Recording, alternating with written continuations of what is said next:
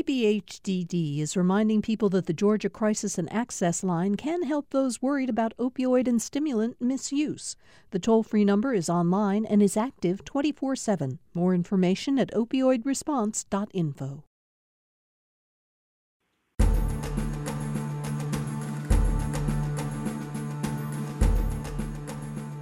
Thank you for being with us for another edition of Political Rewind. I'm Bill Nygut. We continue today our coverage of the Democratic National Convention. I've said every day this week that all of us on our team had expected, as so many others did, to be in Milwaukee this week and in Charlotte for the Republicans next week, and that we were going to, since we're all really right at home covering virtual conventions, we were going to nevertheless make sure that our show covered in detail what was happening this week with the Democrats, and next week we will do the same when the Republicans convene what will be their mostly virtual convention. Before I introduce the panel, one quick note, and it's kind of in keeping with the fact that last night was essentially a night for Democrats to showcase the powerful women who are part of the Democratic Party.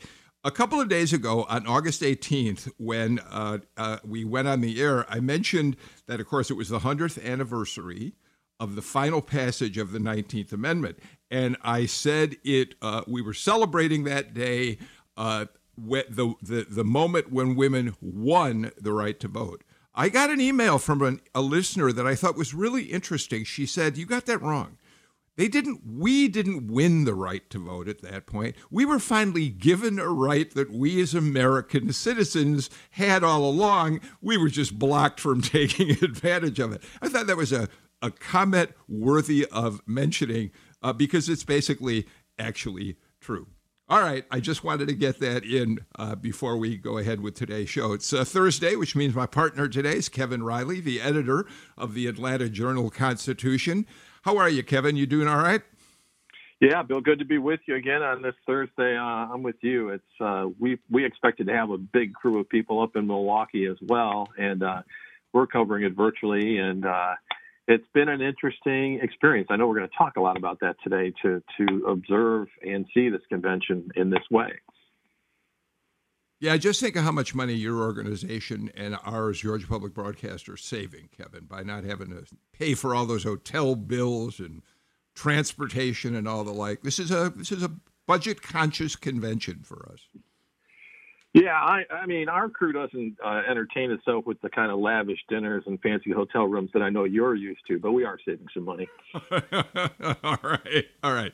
We're also really pleased to be joined today, and it's always an honor to have Representative Calvin Smyre on our show. Representative Smyre is the longest-serving member, the dean of the Georgia legislature. Calvin Smyre, you have been in that position for 45 years. Have I got that right? And I think when you were elected initially, you were the youngest member. That was in 1974. I think you were like 26 years old. You were the youngest member of the House at that point, right? That's correct. 46 years. Don't take one from me. Oh, 46 years. Thank you. Okay, glad you explained that. Calvin Smyre has held virtually every position you could want to have in both the Georgia legislature and in national politics, having been the chairman of the National Legislative Black Caucus, among many other positions that you have held both as a state leader and as a national leader. So, Calvin, thank you so much for being with us today. Thank you for inviting me. And Calvin, of course, is a member of the Georgia delegation to the Democratic Convention, as is Ted Terry. Ted Terry has just won the Democratic nomination to become the candidate for District 6 in the DeKalb County Commission after finishing his tenure as mayor of Clarkston, where he became pretty well known because he was mayor of one of the largest and best-known refugee communities in the country. Now, Ted, you've won the nomination, and you automatically move into the seat because you don't have any opposition. So you'll be sworn in when the new commission meets, right? Yeah, good morning, Bill. That's exactly right. It's the Super 6 district. It's half of DeKalb County, 350,000 people, and it's the most Democratic county commission district in the state, probably. So no Republican challenger. But thanks for having me on. And it's an honor to be on with Kevin and also Dean Smyre. I met him over 15 years ago as a young Democrat, and he's been just a great mentor and leader in our party. And it's great to be on with him as well. Thanks for having me. We're going to talk about this a little later, but one of the reasons we were really eager to hear you today, Ted, is that you have always styled yourself as a liberal Democrat. You were a big supporter of Bernie Sanders, and as we go into the show, I really am eager to hear your thoughts on whether there is really going to be a unified Democratic Party moving forward, and we'll get to that in just a little while. But before we do, I want to introduce a first-time panelist who I'm really pleased was able to join us today. Amy Kremer is the co-founder and chair for Women for America First.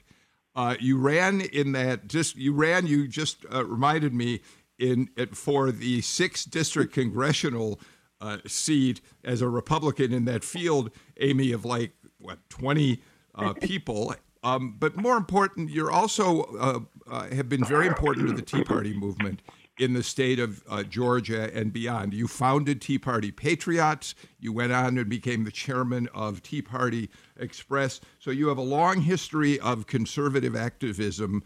Thank you for being here today. Well, thank you so much for having me. I'm excited to join you guys. And yes, I am one of the founders of the modern day Tea Party movement, co-founded Tea Party Patriots, and then really cut my teeth in politics on congressional and senatorial races with Tea Party Express. We were a significant part of taking the gavel out of Pelosi's hands in 2010. So we're looking at that same scenario now and hoping to do that again. But I'm excited to be here and talk about this Democrat convention. Well, thank you for being here. Kevin, let's start with talking about Kamala Harris. She was obviously the star attraction of last night's convention. And Kevin, I think one of the things that's interesting about her speech last night is that, first of all, we know how aggressive Kamala Harris can be when she wants to go after someone who is her opponent. We saw that in a debate against Joe Biden where she really took him down over his lack of support for in the early years of busing. She can be really an attack dog. And that's what we expect a Democratic any vice presidential candidate is going to be, a stalking horse going after the other side. With that in mind, Kamala Harris worked last night with a scalpel, not a sledgehammer. Is that a fair way of putting it, Kevin? I think that's true. I thought that she also really was emotional herself and gave an emotional speech. Again, out of character. I mean, she's a past prosecutor. I mean, and she's known as a tough person, and that's generally the impression I think people came away from the primary season with. But clearly, she decided to go in a different direction, and I think it part of that obviously is the coalition the Democrats are trying to put together. They need her and Biden and to bring a lot of people into their tent. And we've seen plenty of anti-Trump, make it a referendum on this president in their approach. But in her case, she really did spend a lot of time going in the other direction, talking about her mom. It was very emotional. Calvin, it was important for her to tell her personal story, to give a more human side to show a more human side of herself, because America doesn't really know her yet. Do you think she accomplished that last night, Calvin? There's no question about it. She, in my opinion, spoke with a lot of poise. She spoke with a lot of compassion. And I was inspired by her remarks and the way she delivered it, and the way she talked about togetherness, unity, and turning challenges into purpose.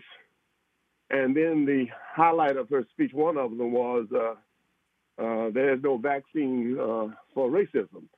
And so when you think about her speech, when you think about the fact that she's the daughter of two immigrants, They came to America, and that's what America is all about, opportunity. So with that in mind, I thought she did a great job defining who she was. We've seen her on TV and in the news media as a U.S. Senator, as an Attorney General, and now she is a nominee for Vice President of the United States. So that's something that we have to think about when we think about America and the fabric of America and the opportunity for democracy and opportunity. And last night, I think Kamala Harris did an outstanding job in expressing that in a way that, to me, was with dignity, poise, and very much a great deal of absolute positive content. When I said that she basically used a scalpel, not a sledgehammer, in going after President Trump to an extent, I want to play. Let's use the clip 5, please, Sam. This is Kamala Harris during her speech last night, and then we'll get Amy and Ted to weigh in. I have fought for children and survivors of sexual assault. I fought against transnational criminal organizations. I took on the biggest banks and helped take down one of the biggest for-profit colleges. I know a predator when I see one. My mother taught me that service to others gives life purpose and meaning. And oh, how I wish she were here tonight, but I know she's looking down on me from above. I keep thinking about that 25-year-old Indian woman, all of 5 feet tall, who gave birth to me at Kaiser Hospital in Oakland, California. On that day, she probably could have never imagined that I would be standing before you now and speaking these words. I accept your nomination for Vice President of the United States of America. So what we didn't hear her say, she said, I know a president when I see one. And she talks about having taken down one of the largest private universities in the country. And she says, I know a predator when I see one. She was involved in lawsuit against Trump University. And in fact, she got some fairly substantial donations from both Ivanka and Donald Trump. And there's speculation that in part it was because she was, as Attorney General, fighting against the university and the way the state of California felt it was exploiting students. And then she makes the comment about, I know a predator when I see one. No reference to the president by name. But Amy, is there any doubt in your mind that Republicans cringed when they heard her jabs clearly at President Trump? I don't think we cringed because it's expected. I mean, that she's going to be the attack dog. We've seen her go after Joe Biden as she did in the debate. She's gone after others, and so that's expected. She was very emotional last night and pulled on heartstrings. And I have to say, that is one thing that Democrats are very good at doing, is pulling on heartstrings. Republicans tend to talk about policy, facts, and figures, and honestly, it goes over most people's head. And when you're pulling on heartstrings, you get people's attention. And that's what she did last night. I felt bad for her, actually, because when she said, I accept the nomination for Vice President of the United States, it was silent, and she should have been in an arena full of people. And it was unfortunate that she didn't have that moment as a human being. I felt for her. But, she can stand up there and say talking points and point these things out. But at the end of the day, we need to go look at her record. And quite honestly, I think she's pretty radical and not what America wants. I think that, Terry, is going to be one of the most interesting efforts that Republicans are going to try to make. Here's a woman who was a pretty tough prosecutor, both as a district attorney in San Francisco and later as attorney general, pretty tough on crime. She got a lot of pushback from the African-American community in California because of her aggressive prosecutions of African Americans. And so it's going to be interesting, Ted, as Republicans try to paint her as part of that radical left wing that is out to give criminals free rein on the streets. I'm not suggesting, by the way, Amy said it that way, but that's essentially kind of a larger way in which people are talking about it. Right, absolutely, and Calvin was exactly right. I mean, I think just how she delivered the speech and just how emotive she is, and genuine, authentic, I think, are the words that come to mind. And I think that's so the delivery and the story about her immigrant parents' background, to me, that was pulling on the heartstrings. Amy's exactly right. Democrats love that stuff. But I think voters love that stuff also. I think people want to know that you're more than just a suit of policy ideas, that you have a background, that you have a story, and you have a perspective. Certainly some of Senator Harris's lines were meant to poke the Twitter beast that is Donald Trump.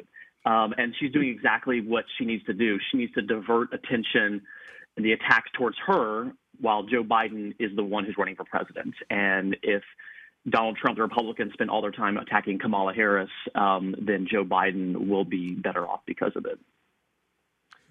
Kevin, somebody I heard on one of the networks yesterday say last night was the night. If anything was going to really get under Donald Trump's skin, it would be last night.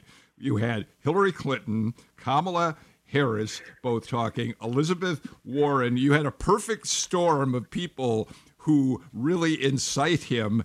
And boy, he fired off all caps tweets all night. I think whoever said that earlier was right on the money. Kevin? Yeah, I think that's a good point. And of course, for all of us, we journalists, we enjoy it because it's sort of entertaining. And we're, of course, watching and, paying attention to this and following the race. But I mean, I'm curious, I guess, for Amy's opinion. I mean, and others can chime in.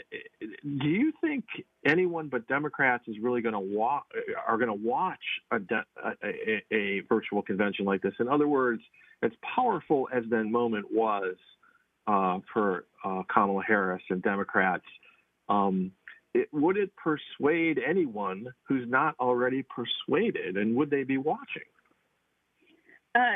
Kevin, that's the thing is the numbers have been down for this. They didn't get the numbers that they expected. And I know that a lot of my friends and people that, I regularly interact with were not watching it. They weren't tuning into it. And when you are watching, it's like a telethon. Yes, she did pull on heartstrings, and I think Joe Biden did a great. I think her portion of the debate was actually the best. But at the end of the day, it is like a telethon, and you don't have the audience interaction, and it gets kind of boring after a while. So I think maybe people did tune in the beginning, but then they tuned out. And I can't say that I think it's going to move people. Personally, I think it's been a lot of doom and gloom and everything that's wrong with America. And I mean, it's not inspiring. So why would you continue to tune into that? But then I got to ask you, and I'm sure you're expecting this follow-up, won't the Republicans have the same challenge? I mean, their fans will be watching them. Will they really get to anyone else? They've got the same challenge, right? I do think it's going to be a challenge. I actually think that Republicans have the advantage here because they go second, and they have seen what the Democrats have put together this week, and so it should inspire them to do better. It's a difficult task. It's a really difficult task. So, but we all know that Donald Trump, it comes from, he is a showman, and he likes the big pomp and circumstance, and so hopefully it'll be better and more entertaining, but I don't know how you do that without the audience there, because those cheers and boos and all that bring a lot to it. Calvin, I want to get you in here because first of all, if you want to respond to anything that was said about Kamala Harris, by all means, you are welcome to do that. But I also want to get to President Obama in a moment here. So before we do that, do you think I postulated that it's going to be a little harder than Republicans think it might be, to to attack her as somehow a radical leftist, given her record as a prosecutor. Your thoughts on that? And on the other hand, there are people in the Democratic Party, on the liberal side of the party, who are going to be unhappy about her aggressive prosecutorial style. Speak to that for just a minute. Well, as we look at this is my 11th Democratic convention, and conventions and addressing Amy for just a second. Conventions are like a two-step dance. It's trying to keep your own in the tent and then pick up others to join the tent, and it's a dress rehearsal. It is an opportunity for you to get yourself together prior to getting the campaign oriented and started, and for that long 100-yard sprint. So that's what conventions are about, and I think the fact this was a virtual and the Republican is going to be virtual is going to be a situation where we all we under different measurements. But to me, the way that Kamala Harris has postured herself, we all know that she's relentless. We all know that she has the background and the political tuneness to be able to carry on and to take on. And to me, I think those are some of the qualities and that I think that she has shown over the years, and I think she'll bowl well. And I think one of the largest and debates you will see attendance-wise will be Harris versus Pence as they debate the two VP nominees, and I can guarantee you that's going to be made for web watching and live streaming and virtual viewing. So I'm excited about it. I think she comes equipped, and I think her tone is to set the nation in the right direction, and I think she's got the intellectual capacity and the content to do that. All right, Calvin, I want to get to President Obama. There's already been a lot said, even since he spoke last night, about the fact that he really took the gloves off. He has been relatively circumspect in his demeanor in talking about President Trump for the last almost 4 years now. But a lot has been made about the fact he certainly didn't hold back last night. We've never heard a former president go after a sitting president the way he did, which I suppose is true. I do think it's worth pointing out that we've probably never heard a president sitting in the Oval Office go after his immediate predecessor with quite the vitriol that Trump has with Obama. But let's listen to what is becoming a really ubiquitous soundbite, and that's former President Obama on Donald Trump. I did hope, for the sake of our country, that Donald Trump might show some interest in taking the job seriously, that he might come to feel the weight of the office and discover some reverence for the democracy that had been placed in his care. But he never did. For close to 4 years now, he has shown no interest in putting in the work, no interest in finding common ground, no interest in using the awesome power of his office to help anyone but himself and his friends. No interest in treating the presidency as anything but one more reality show that he can use to get the attention he craves. Ted Terry, the Obama speech last night, I think, really makes it clear more than ever to me that this entire presidential election is, no matter what almost no matter what you as Democrats do in convention in the campaign, is going to be a referendum on President Trump, and much of it on his behavior in office, the way he has comported himself, the language he has used, that sort of thing. Am I right? Well, I mean, absolutely. I think number one, President Obama, for a lot of people in my generation and a little bit younger, he was our president for the important years of our upbringing, our lives, and so when he speaks, a lot of people listen, and I think his sentiment's very accurate. The same for Hillary Clinton. We all hope that whoever, whether there's a transition of power or a new person coming in, that we all hope that that they'll sort of uphold the office and the oath of the office. And I think, there's a lot of Democrats and probably a lot of independents out there, maybe former Republicans or former at least Trump supporters who were disappointed that President Trump had opportunities throughout the last 3.5 years to do things that were kind of unconventional, that might have confounded what we expected him to do, but he just ended up doing exactly what we all thought he would do. And I think that's exactly what we're talking about now is this reflection on the last 4 years, and whether we want 4 more years of the same, or do we want to go in a different direction? And that's what's being made right now in that case. Amy, I'm going to give you the last word on this before we have to take a break. Yeah, I mean, the first two things he said, that he's not willing to do the work. President Trump works nonstop. It's 24/7. I've never seen anybody like him. I wish I had the energy that he does. But trying to find that common ground, that was the other thing he said is, he's not willing to find the common ground. I remember when he brought the Democrats into the White House and sat everybody at the table to discuss immigration. I mean, and the cameras were there and saw it. That had never been done before. Look, I think this President Trump has done a tremendous job. He's done exactly what we wanted him to put America first. And you can see that with the things he's done. Obama can stand up there and attack him. I personally, I didn't like President Obama's policies, but I respected him in the office he held. I don't like past presidents attacking the president that's in office. I don't think it should happen because as Americans, we should want whoever is in office to be successful because then America is successful. And I don't like it at all. And personally, I think a lot of people across this country think that if Biden is elected, it will be Obama's third term, but more radical. And were it not for Obama, we wouldn't have President Trump. So it's really interesting that they brought him out and he attacked the president as he did. I don't think it's going to work, though, honestly, because I don't think people want to go backwards.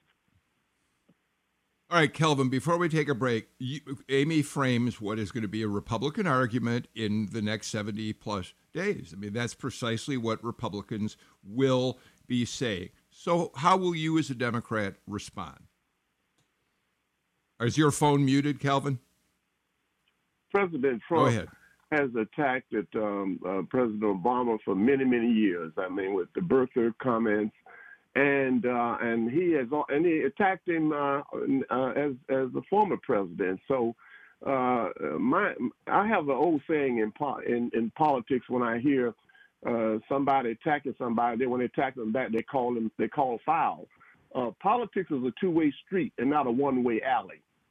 So in politics, I mean, you relentlessly attacking someone, and so therefore, the president in his remarks last night, 3 things that I remember him saying, and I feel very strongly about it. The president feels no sense of responsibility. He's not taking his job seriously, and has no interest in the common ground.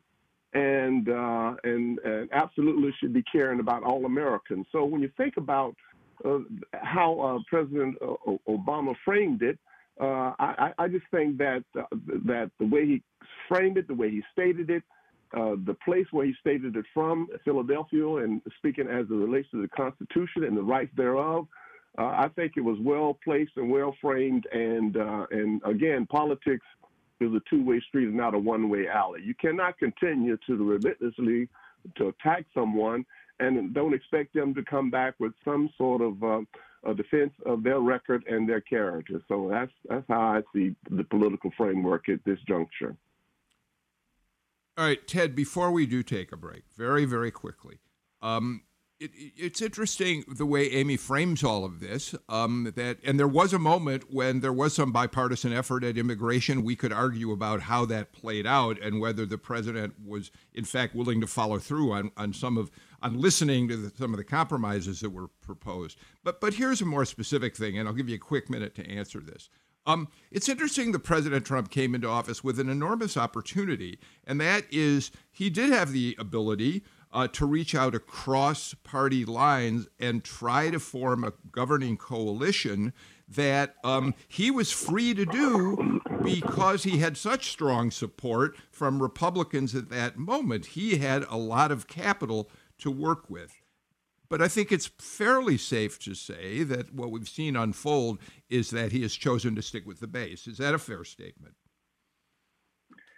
Well, I think that's exactly what he believes won him the White House. And it seems that that's the strategy going into this reelection as well, is to not try to reach out to people that might be in the middle or, undecided, but to just really, maximize turnout amongst his base. Back to what Amy said, and there's no doubt that President Trump obviously works harder than a lot of people in public office. You have to if you're going to be the president. You just have a schedule. But one quick thing about that, just the immigration was always going to be a tough thing to negotiate. But when you talk about something that's as bipartisan as infrastructure, how many times did we have Infrastructure Week at the White House that never actually turned into a bill that actually could have passed in a bipartisan way, and that still hasn't gotten done. And that's, I think, an example of where his leadership has failed. He has not been able to get something that clearly is bipartisan as that. All right, I got to get to a break. We'll come back as quickly as we can and continue our conversation today on Political Rewind.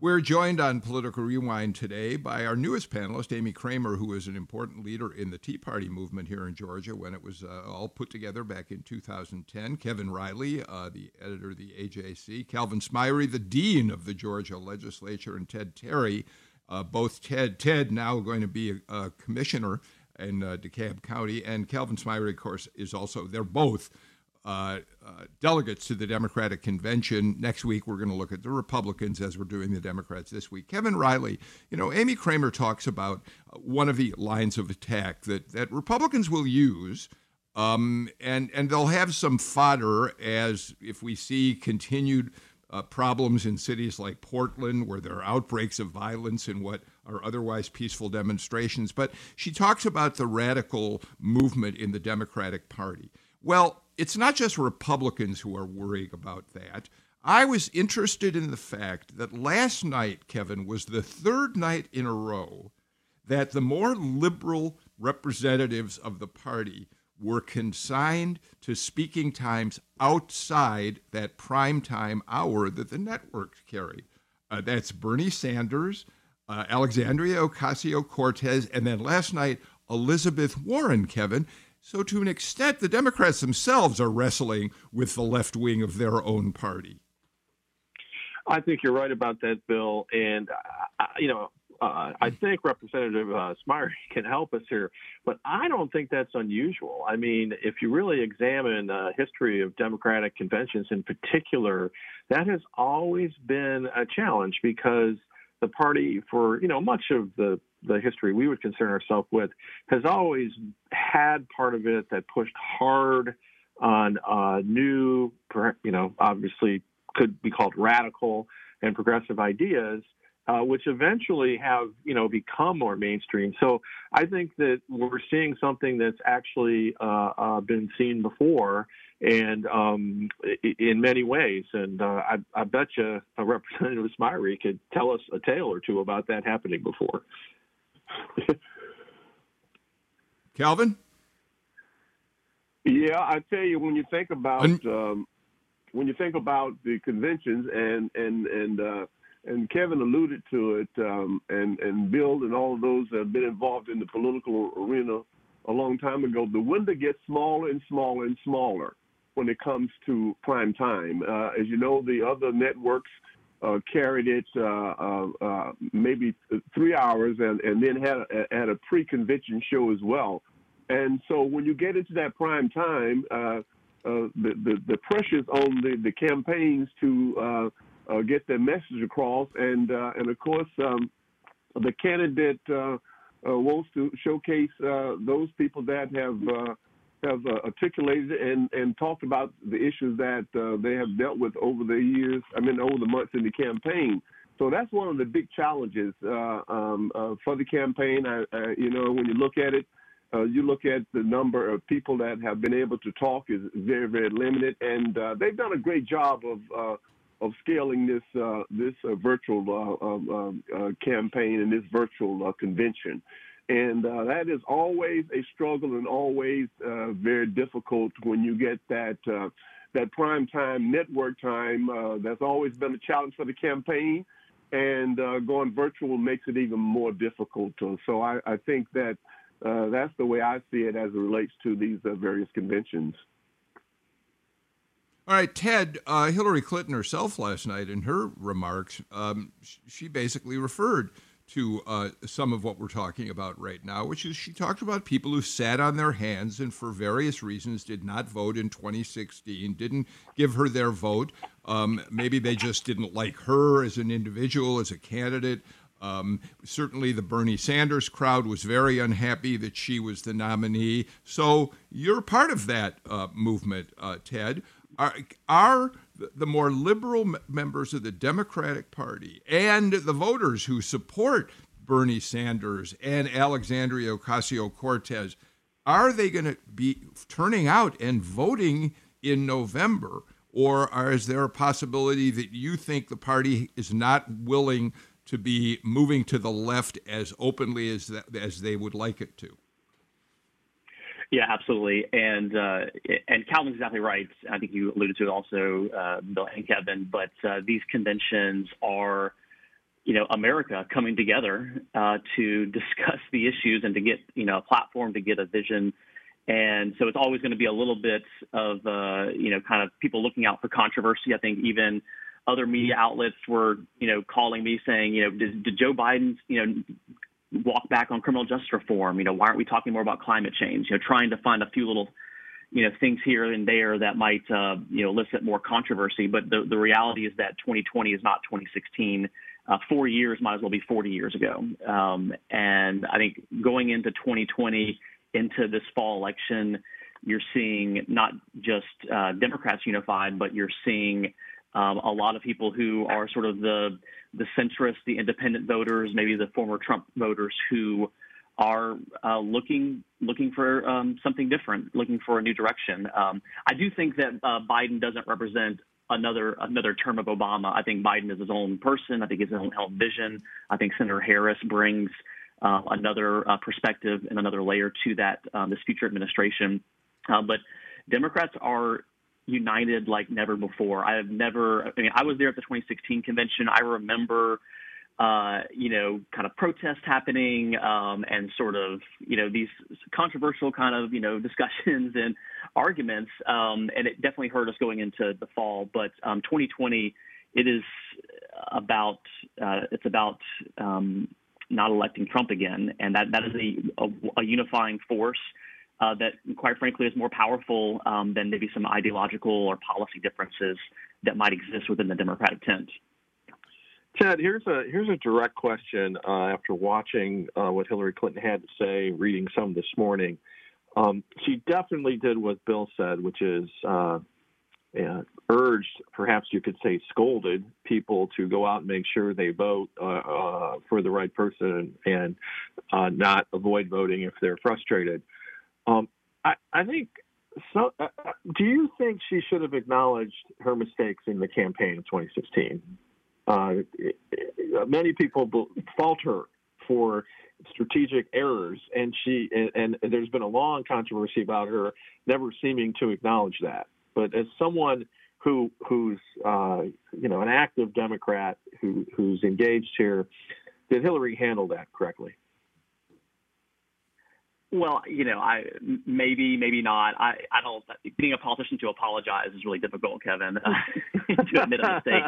And I'm sure she still probably thinks that she did everything right, and there was just whether it was Russian interference or voter suppression. I mean, all the reasons we've talked about in the past 4 years of why Trump won. But it doesn't do us any good as Democrats to dwell on that. We're so singularly focused on getting things back on track and sort of trying to make up for the last 3.5 years that I think a lot of Democrats and a lot of Americans feel just have been a disaster for our country. So yeah, I mean, I think most of us are focused on the future and are optimistic about the possibilities. All right, I've got to get to another break, and then I want to get everybody back into conversation here. When we come back, let's focus on the future, meaning tonight. We've got Mayor Keisha Lance Bottoms and Joe Biden on the calendar for the Democrats. We'll talk about that after these messages.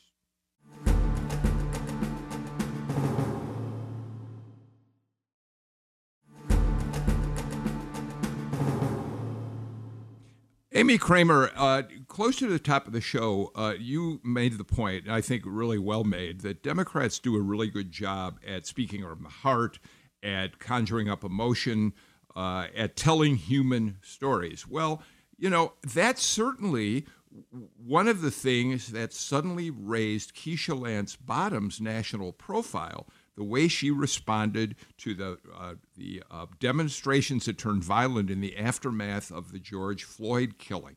And she has really become a mother in addition to being a politician. She'll probably bring that same energy. She's got 3 minutes tonight, we're told, Amy, but she does that well, and she'll win a lot of support in doing that, I imagine, Amy. You know, I agree with you on that. She did very well when she came out and spoke that day from the heart as a mother, and it became a national story. So I expect her to do that tonight.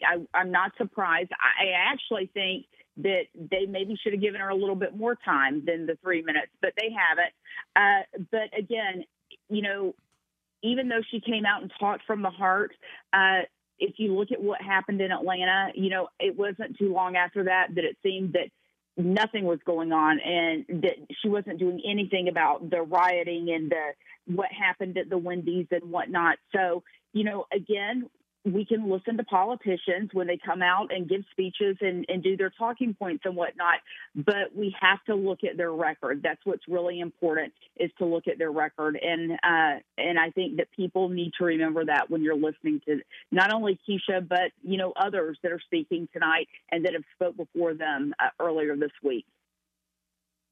So, Calvin, it's interesting. Joe Biden has called Keisha Lance Bottoms a rising star in the Democratic Party. Interestingly, for Georgians, President Trump has called Marjorie Taylor Greene a rising star in the Republican Party. There's a contrast for you, Calvin. The only difference is that Keisha Lance Bottoms is a true rising star in the sense of the fabric of America.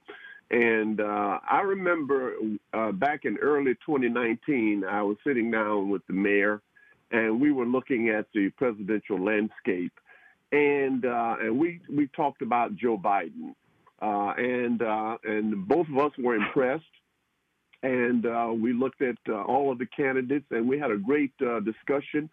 And I like Keisha Lance Bottoms. I'm just happy that I'm an early supporter of Joe Biden, because at that time, we looked at a person that does not need OJT, on-the-job training. He comes fully equipped to be president day one.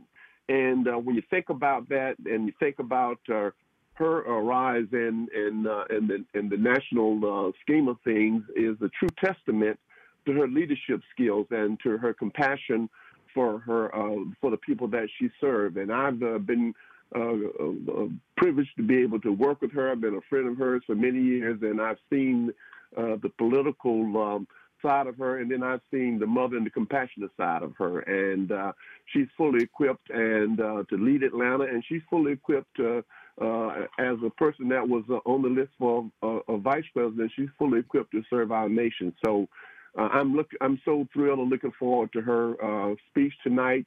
And I tell you, her leadership in Atlanta has been exemplary, and I'm just looking forward to watching her tonight as she speaks to America.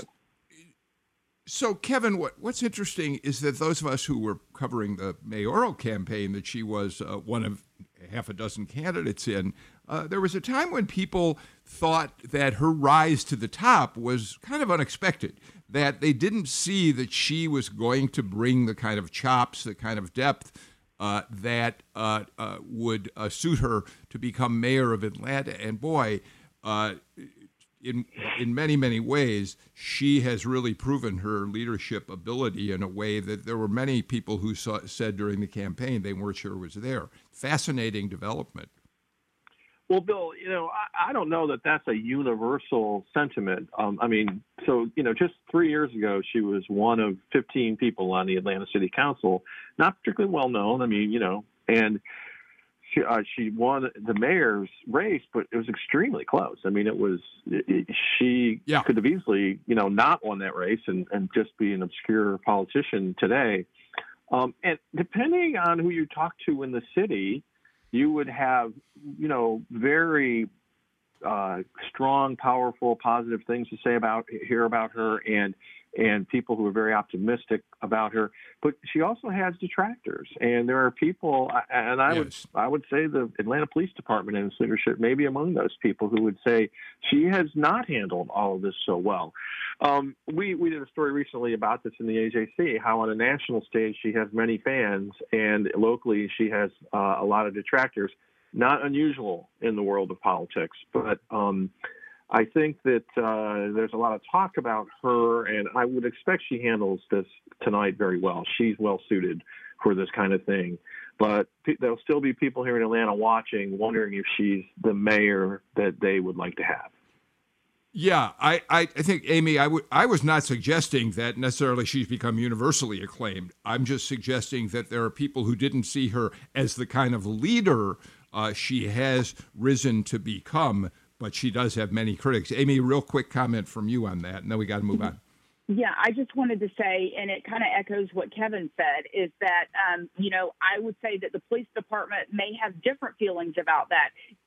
She certainly wasn't supporting a female police chief there. And one other thing, she's taking away freedom and liberties when she is mandating mask wearing in the city of Atlanta. I know the whole mask topic's a different thing, but it comes down to freedom and liberty. And so that's a real issue. Okay, I don't want to get into a mask debate, right? Because that's just the direction I don't want to get in. Right. Wear a mask. Would you please wear a mask? All right, real quick. We don't have much time. It's between wearing a mask or dying. Thank you, Kelvin. All right, Joe Biden speaks tonight. Amy's already said that emotion plays a big part with Democrats. They're right. And there's no story in Democratic Party politics more powerful than Joe Biden's. His wife and his baby daughter killed in a car wreck just as he was about to go to the U.S. Senate for the first time. I remember in 1987 when Joe Biden launched his presidential campaign, and I was on the campaign trail with candidates all that year and the next. We gathered at the Amtrak station in Wilmington, Delaware, where Biden made his first announcement that he was, in fact, going to be a candidate for president. And then we got on the Amtrak train and took the 2-hour ride into Washington that Biden took every day during his early years in the Senate because he believed he had to be home to be with his sons who were suddenly left without a mother and a baby sister. And I've got to say, Ted, that story and that journey, it was the single most powerful announcement event I ever covered, and I've covered dozens of them. But that story will be told again tonight, and it'll be told throughout the campaign as a sign of the man's character. But you can't just win the White House on character, Ted. Well, I don't know. I think maybe you can. I think about George W. Bush running as a compassionate conservative. President Obama, his story was a large part, I think, of what energized and won over a lot of people. My prediction is that Joe Biden's going to win, that his style of politics, compassion, empathy, caring, understanding, love, those types of principles are going to make a resurgence. And my prediction is that the next Republican presidential race will bring back compassionate conservatism again, because that's where we're at in this country. It's hard to be even though we are disconnected via COVID-19. I think that the state of our politics and our culture, I think, are going to dictate that we embrace those types of politics as opposed to the politics of division. Calvin, we're running fast out of time. I'm going to give you about 30 seconds or so to sum things up on that front. Well, I think that I agree with Ted. I think this is going to be about character. It's going to be about fighting for the soul of America.